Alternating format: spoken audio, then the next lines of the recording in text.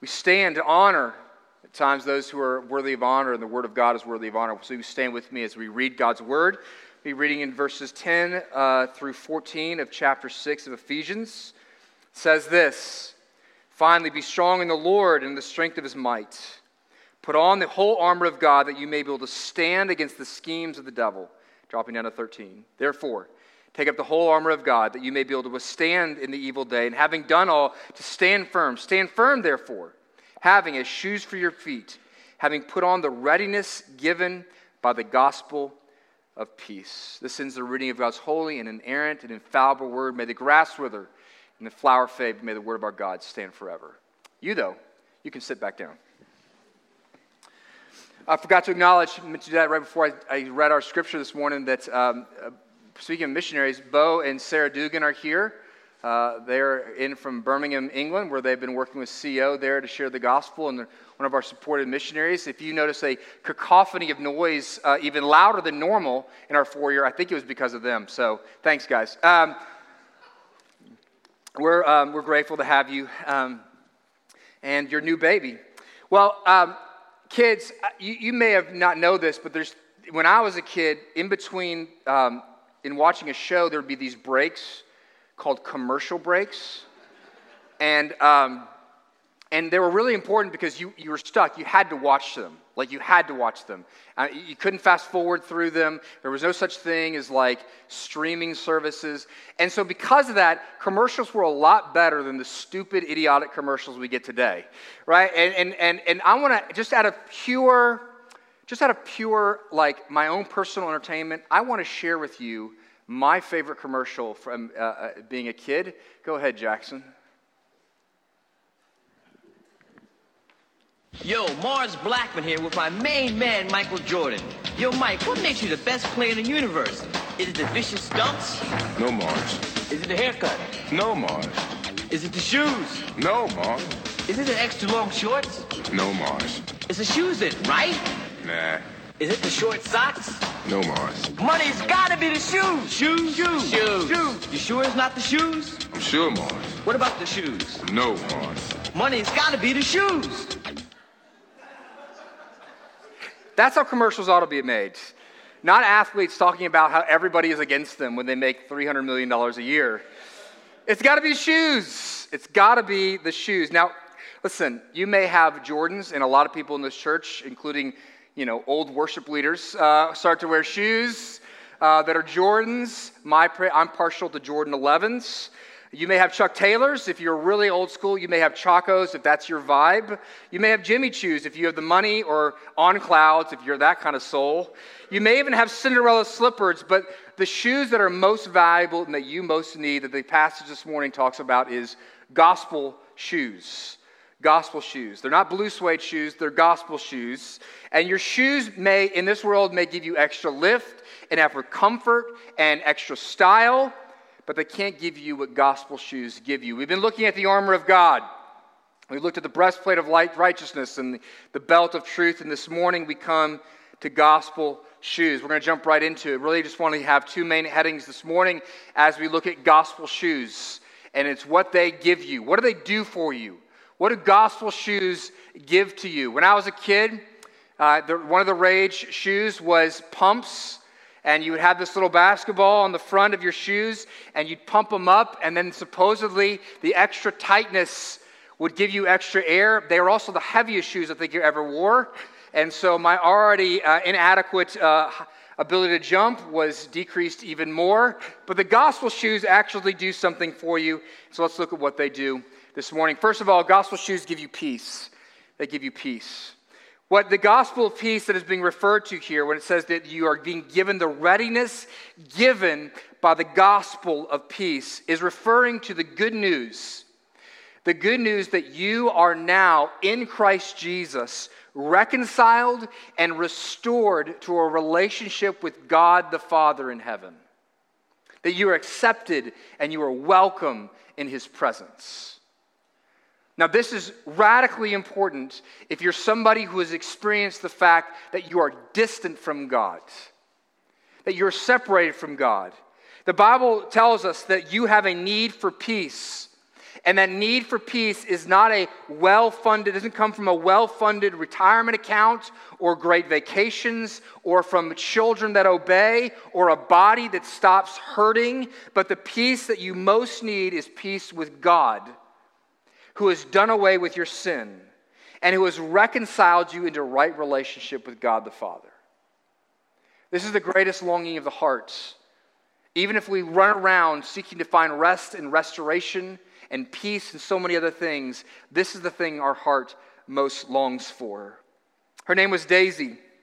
She was born in Chicago. She was the 8th of 10 children. Money was tight and times were hard, and money got even tighter when her father found alcohol, and he began to drink his paycheck at the corner pub each week.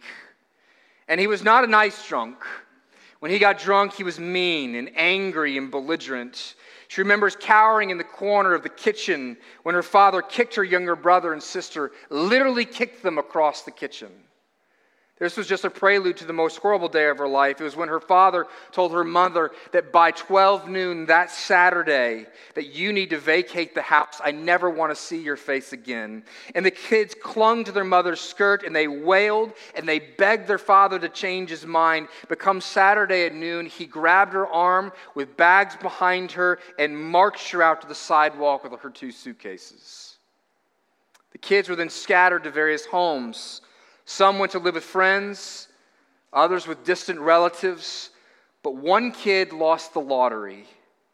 One kid had to stay with Dad. That kid was Daisy.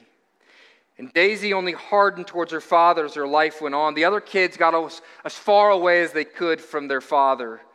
But she grew a tumor of resentment and bitterness that only hardened as life went on. Her brothers and sisters joined the military. They joined the Peace Corps. They did everything they can to literally, physically, and geographically get as far away from Dad as possible.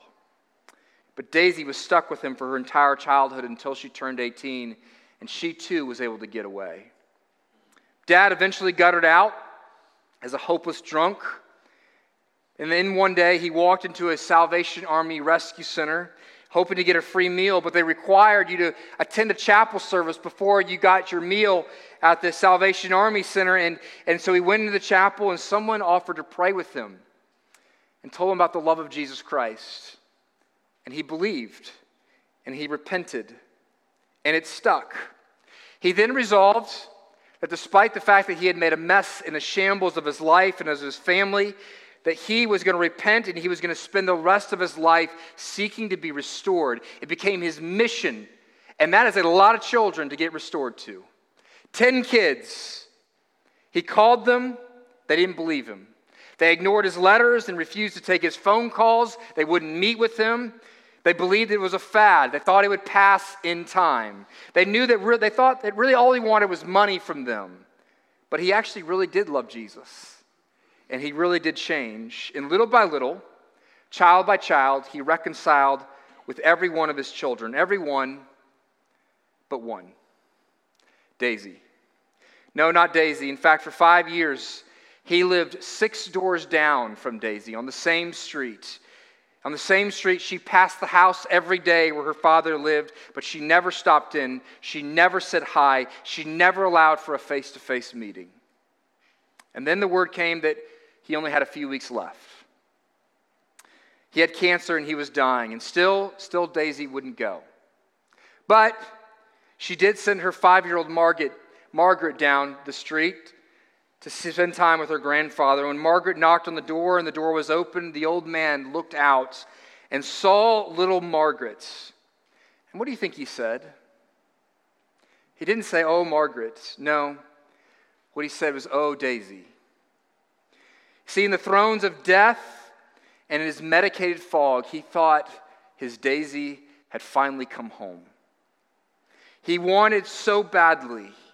He said, Daisy, Daisy, I knew you would come. I knew you would come home. I knew you would come and see me. The author who chronicled this story concluded with this line. This man was so passionate and so deeply longed for restoration that he literally hallucinated reconciliation. and grace. Reconciliation with one you love, especially with the need you have for it with your Father in heaven, is the driving longing and desire of your life. There is a pain in your heart that runs much deeper than any other pain.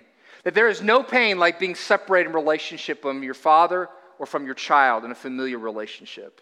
And some of you know this pain in the earthly sense, don't you?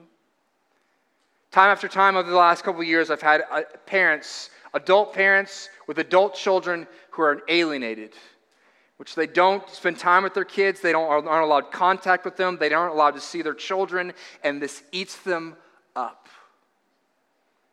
We long for restoration. It's what we were made for, was to be in right relationship with God as our Father. Hemingway, in his essay, tells the story of the father who put an ad in the Madrid newspaper in which he said this, "Paco, meet me at Hotel Montana at noon." And he simply said this, "All is forgiven." And when the father arrived there at that day at the Hotel Montana at noon, Hemingway said there were 800 Pacos outside. He was making the point that while we are alienated and we're disconnected and we are separated from others, that the greatest longing is to be restored. We long to be restored, because to be in separation and in alienation from someone that you love is hell. And that is actually what hell is, literally. Hell is separation from God your Father. To not know his face of love and acceptance and welcome, and to only know his face of judgment and wrath. Separation from God makes us a sad, miserable, insecure people, longing to make up in every form of relationship that we have with work and others, the ache that we feel over our separation from God. And we were the ones who created the alienation. We divorced God. God made us and walked with us, and we said, "God, thank you for your creation. Now peace out. We want nothing to do with you. We've got it from here." And how has that gone? It's not gone well. There is no peace between us and God. The Bible actually says that we are now enemies with God. We are against him. We hate God naturally. Voltaire, when he was dying, was asked by his maid, "Have you made peace with God?" And Voltaire quipped, "I never knew we had quarreled." Now, that is a nice flippant answer by Voltaire, but he's a twit. That he doesn't actually recognize and acknowledge the fact that we know deep down is that we are enemies of God without Christ Jesus, and the greatest need that we have is to be made right with him. And what keeps us from God? It's not God's longing to be merciful. It's not God's longing to be back in a relationship with us. It is our sin. Isaiah 59 verses 1 and 2 says this, "Behold, the Lord's hand is not shortened, that it cannot save, or his ear dull, that it cannot hear. But your iniquities have made a separation between you and your God, and your sins have hidden his face so that he does not hear you." We divorced ourselves from God, and our divorce with him was nasty, and it was personal. Because divorce is personal. Divorce is personal and painful. Gwyneth Paltrow, I think it was the lead singer from Coldplay, that when they got a divorce, she called a divorce a conscious uncoupling. What an idiotic, vapid term. Conscious uncoupling? It was a divorce, and divorce is mean and ugly and painful, and the sting goes with you for the rest of your life. But here's the good news. The good news is that God has done everything when we were running from him to reconcile us to himself. When we were running from him, God and his Son took the steps and took the initiation to pursue his very enemies, those who hated him, and to say, "I love you, come home to me." This is why when Jesus comes into the flesh in the incarnation at the birth of Christ, when we sing the Christmas carols, what's one say? "Hark the herald angels sing, peace on earth, God and sinners reconciled." The angels said it as well, right? When they say, came to the shepherds, they say, glory to God in the highest. Why? Because there is now peace between God and man, upon whom God's favor rests. And what we're talking about here when we have the peace of God is not simply the lack of a fight, but it's when not only is the fight over, but you now as his child, his restored child, experience his favor, his blessing, his welcome, his affection. And how do you get his favor to rest on you? How do you become God, the object of God's reconciling welcome, and that you're accepted and loved by God? Here's how you have it. Here's how you have this kind of peace. It's because Jesus lost peace. Because Jesus didn't simply, what he did in the cross was not simply physical death, but he lost peace. That when he goes to the cross, Jesus does not go to the cross sanguine and happy. He doesn't skip his way to Golgotha. Jesus, on the night before he's betrayed, he is sweating drops of blood and he is crying out. He is in agony. His soul is being ripped up. Can you see it? He is not in a centered place. No, he's lost all peace. And why has he lost all peace? Because he's lost God the Father. There's no separation. He has had unity and peace with God the Father for all of eternity, and now he has lost it. Bill Lane, who's a commentator on the book of Mark, says this about the scream, the way Jesus dies. He doesn't die in a medicated hospice facility, in a sanguine place, surrounded by everyone he loves in a happy and peaceful way. No, it says this: crucified criminals ordinarily suffered complete exhaustion and for long periods were unconscious before they died. But there is a stark realism of Mark's account that describes the suddenness and violence of Jesus' death. The cry of dereliction, which is the last cry which says, my God, why have you forsaken me?" expresses unfathomable pain. And it wasn't the physical pain. It was the loss of peace. He had lost his father. And because of that, though, because he took your sin, he took your guilt, he took your running, and he took it upon himself. And God the Father put his wrath on him. Jesus lost peace, and because he lost peace, you can have it.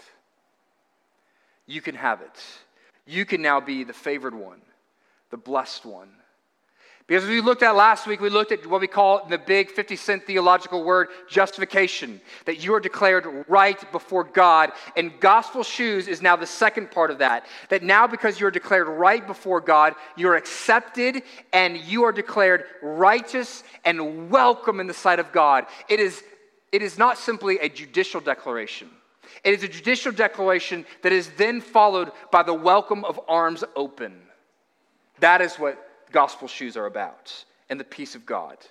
That God is not against us any longer. He is for us. He is for you. He is for you. And he walks beside you. The great blessing of the gospel of peace, these gospel shoes, is that you can have peace with God. That the wall of hostility has separated presence with God. And you can enjoy it every day. And so what Paul is saying is that this gospel of peace, it does something in our spiritual warfare. It does something in our spiritual warfare. That there's something about this truth that makes you ready. Ready. You see, gospel shoes don't just give you peace, but that peace, gospel shoes makes you ready. Ready for what? Ready for what? Well, what's the role of shoes? Well, here, we have a lot of roles for shoes, right? I mean, you walk into a modern American closet, and there's shoes that look like you should be going to Mars. There's shoes that look like you should be trying to kill somebody with the heel of it. There's shoes that look like you've killed a large animal and put all the fur around your feet. There are all kinds of reasons for the various shoes that we have. But Paul is talking about a Roman soldier's armor. Why did they have shoes? Well, remember, what did battle look like then? Battle we don't understand battle from back then, but battle back then was simply brute force. It was one group of people running full speed and clashing into another group of people. And the group of people who are defending territory suddenly have 100 people run into them, and what do you have to be able to do? You have to stand. Because if you, in a scrum like that, that's what old war looked like. It looked like medieval war. It looked like a rugby scrum or a football line of scrimmage. And if you lost your footing, you were dead. You were dead. And so what you had to have is you had to have shoes. And so Roman soldiers, one of their technological advances that they began producing is they began to produce shoes that not only were they wrapped up high all the way up to the knee so that they were secure and tight, but they drove nails through the leather of the shoes so that they had the first, what we would understand to be cleats. That it gave them stability and traction, that when they had the enemy coming towards them, they dug their heels in so that they were stable. They stood firm. That's the image that Paul has when he's thinking about this. And that fits with the context of what we looked at this morning and the passages that we read in verses 10 through 12. What's it say in verse 13? Stand firm. Withstand. When that wall of the enemy and his affliction and his attacks and his suffering comes into your life and it hits you like a 300-pound lineman, stand firm. And so the gospel peace, what it does is it makes you ready and makes you ready to stand firm against the attacks of the evil one. And what are the attacks of the evil one? Their hardship, their affliction, their difficulty, their suffering. And he does so by bringing all kinds of things into your life. He does so to make you anxious and to make you ineffectual, to make you a person who is full of despair and worry. He wants your soul. The evil one wants your soul disrupted and your heart in distress and torn up inside. He wants you to lack all sense of assurance and all sense of confidence. He wants you discouraged and he wants you in turmoil. And he wants you, in view of your distress, to living a life seeking security apart from God. He wants you running to anything in the midst of hardship that might give you a sense of momentary peace.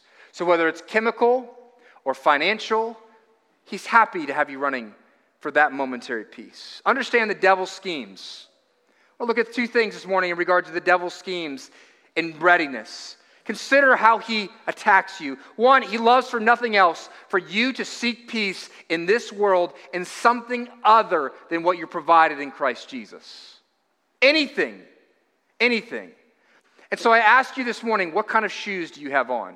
Are they gospel shoes, or are they shoes that are described in some other ways? Are they shoes that are able to provide you a stability and assurance even though things are hard? Do you have shoes on that when you slip in sin and fall prey to temptation and you're falling backward will give you stability? Or do you have shoes that you're like, man, this is going to be trying to getting traction on ice? What kind of shoes do you have? We are a people in our generation as Christians that are known for our anxiety and our worry. That we are not a group of Christians that are known for our soul rest.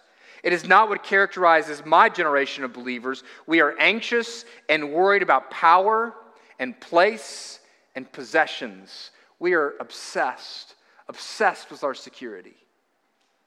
Now, let's just give you an example of what I'm talking about here. I'm going to use financial stability and instability as my main point of application illustration this morning. If your confidence, if your shoes are called financial stability, then you are on very slippery shoes, right? Think about the heyday that the devil can have if your sense of peace and rest is in your financial stability. He attacks the financial standing in your life. The water heater goes out. The transmission blows. You have too many kids. And they eat up all of your money. And in the face of you seeking to find that financial footing again, what does he bring in your life? He's got you where he wants you, slipping and falling and unstable, and now he can bring infinite number of temptations into your life. I need my financial stability. So what does that make you? Stingy, overworking, unethical, obsessed with the bottom line at work, uncaring, and ungenerous. He can just leverage that by you leaning into that as that financial peace is your peace. That means it's your rest and your security in this world, and he can use it to bring all sorts of havoc into your life. If your peace is in something other than God, if your confidence is around finances or approval, then your life is going to be a tossing sea of unrest, up and down and all over the place. Your life is like the man who builds his house on the sand. You're always going to have cave-ins and break-ins emotionally in your life. Some of you have been wired from the earliest age to believe that you got to keep it all together. That's how your peace comes. I keep it together. I keep my world manageable. I keep my house under control. I keep my life small. And you can feel the tension in your body.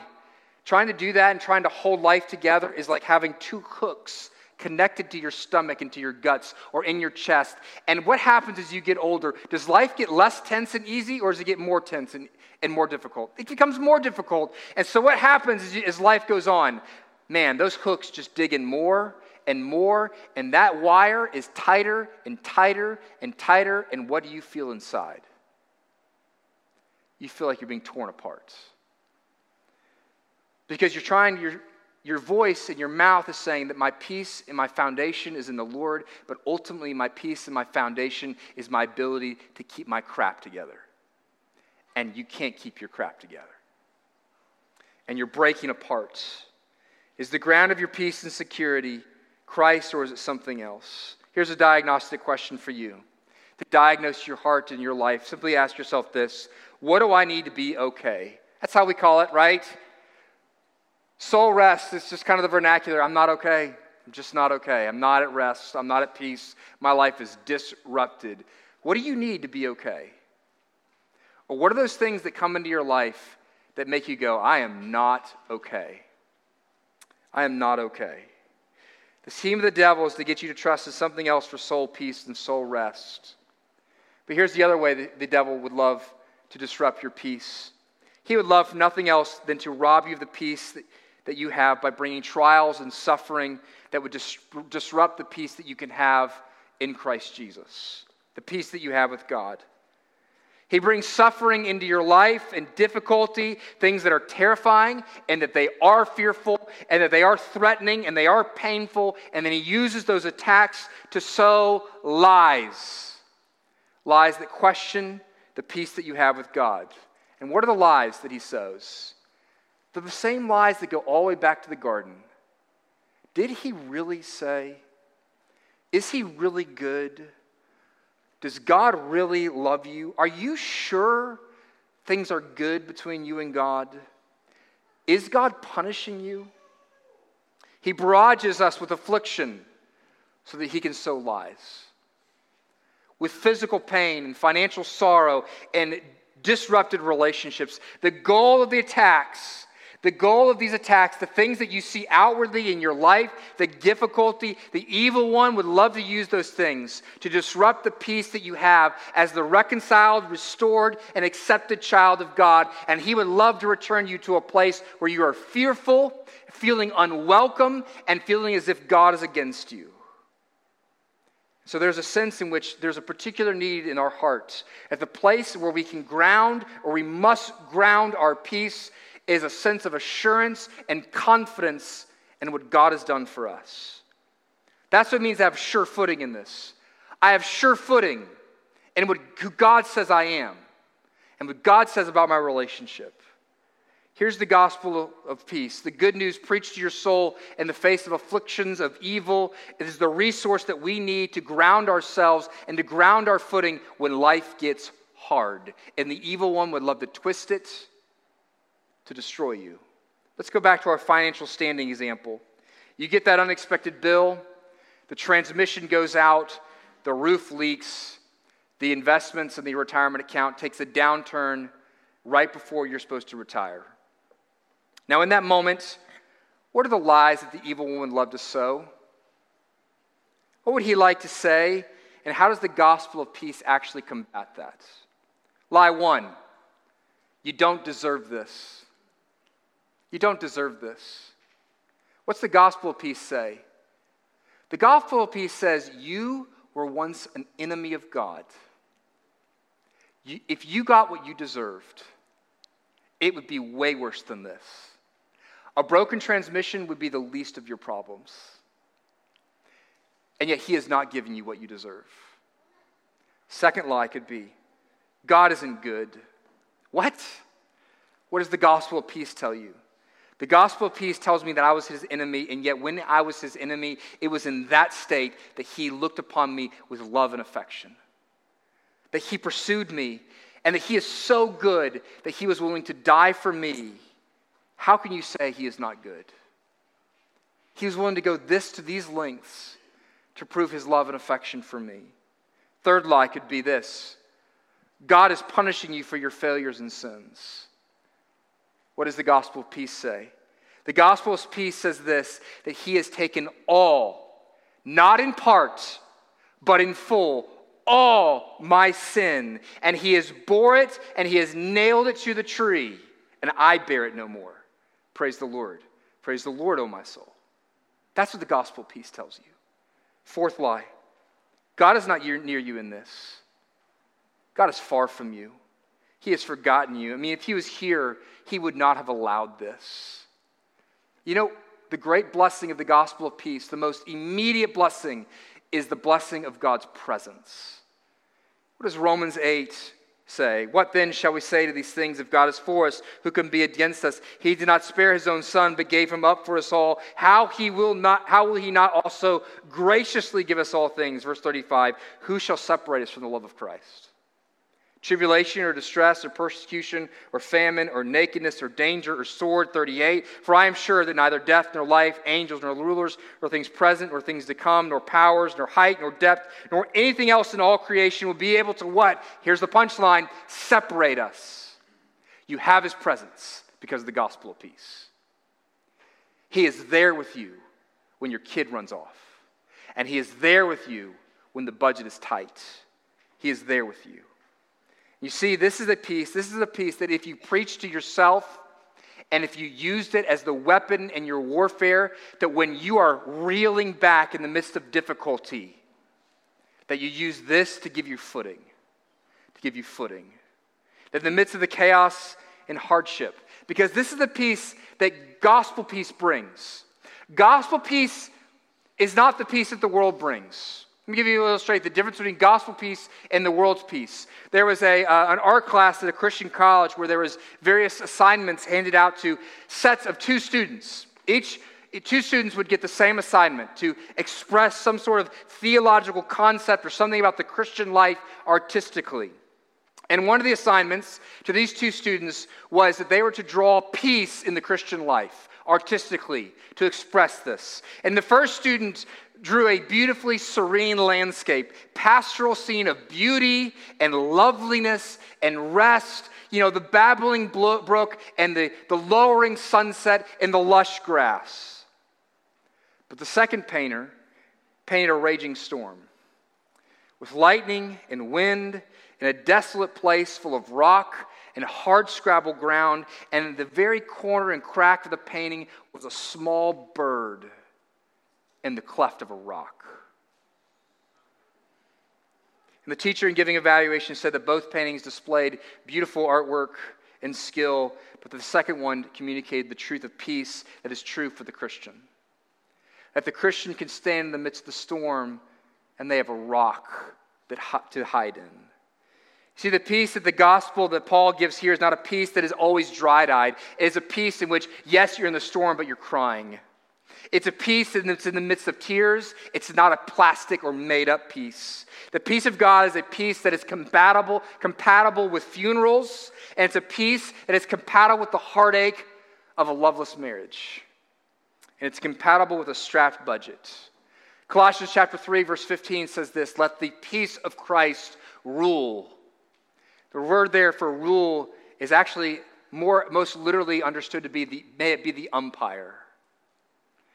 That the peace of Christ is the umpire. It calls the balls and strikes of your life. It calls things as they really are.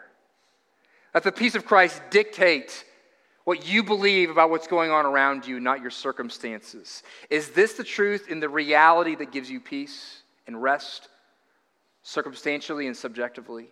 Is this where you go, or is it something else? You know that this truth about God taking your sin and making you welcome and accepted in His sight, it actually can help you in the midst of affliction.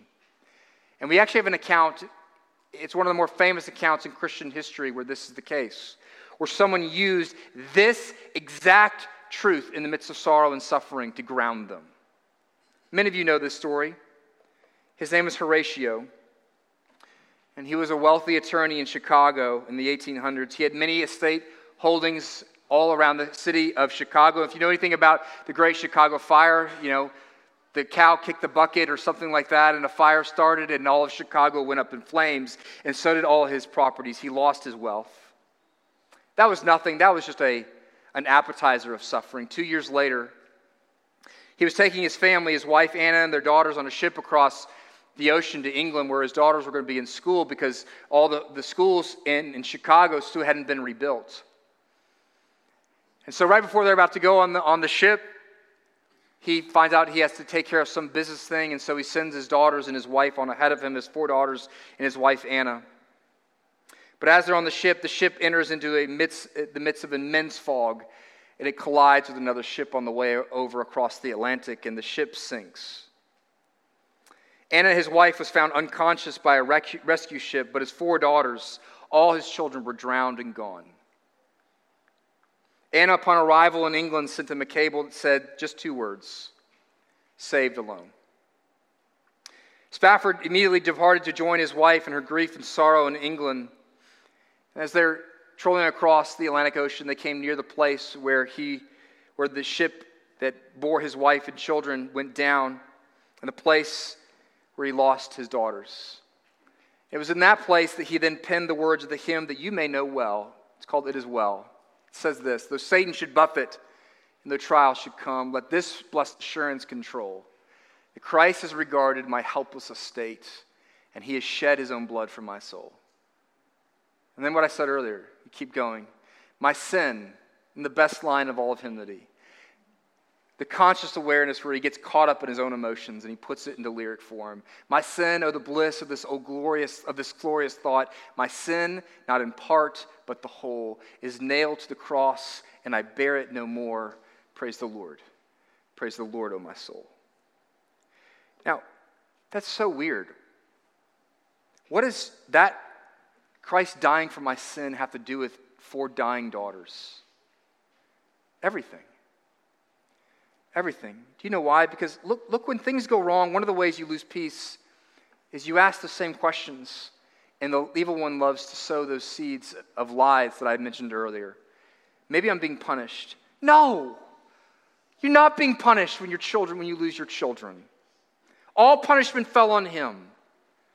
Another thing, maybe God doesn't care. No, look what He did for us. Look what He bore for you. Of course He cares for you. The Bible gives you a God who says, yes, you may have lost your children on this earth, but God the Father looks at you and says, I lost my child. I gave him up voluntarily so that you may be my child for all of eternity. How does a man write a hymn like that in the face of such suffering and loss and affliction? Maybe it's the shoes. It's got to be the shoes. Let's pray.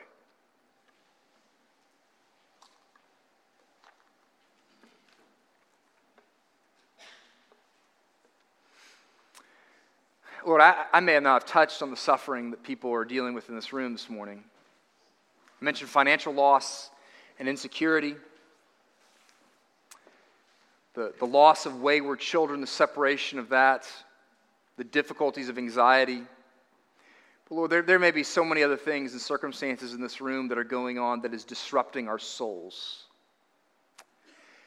And that the evil one would love in this moment and in this week and in this season to sow lies. And there are folks in this room who are reeling at the sorrow and the suffering that they're experiencing. that the doctors can't find an answer to the physical problems. And they're exhausted and they're weary and they're wondering where you have gone. Oh, Heavenly Father, I pray that you'd gird them up with the good news that you've gone nowhere, that you're right there with them. Lord, there's so many other forms of suffering I can't even address, but Lord, I pray that this morning by your Spirit, I thank you that he's alive and well, that you would take these particular applications. Lord, where are they hurting? Would you come and press in the good news in the specific way in which we need it this morning? And help us to apply this good news, this gospel of peace, to where we need good footing and a strong foundation. Would you give that to us by your Spirit? We pray this in Jesus' name. Amen.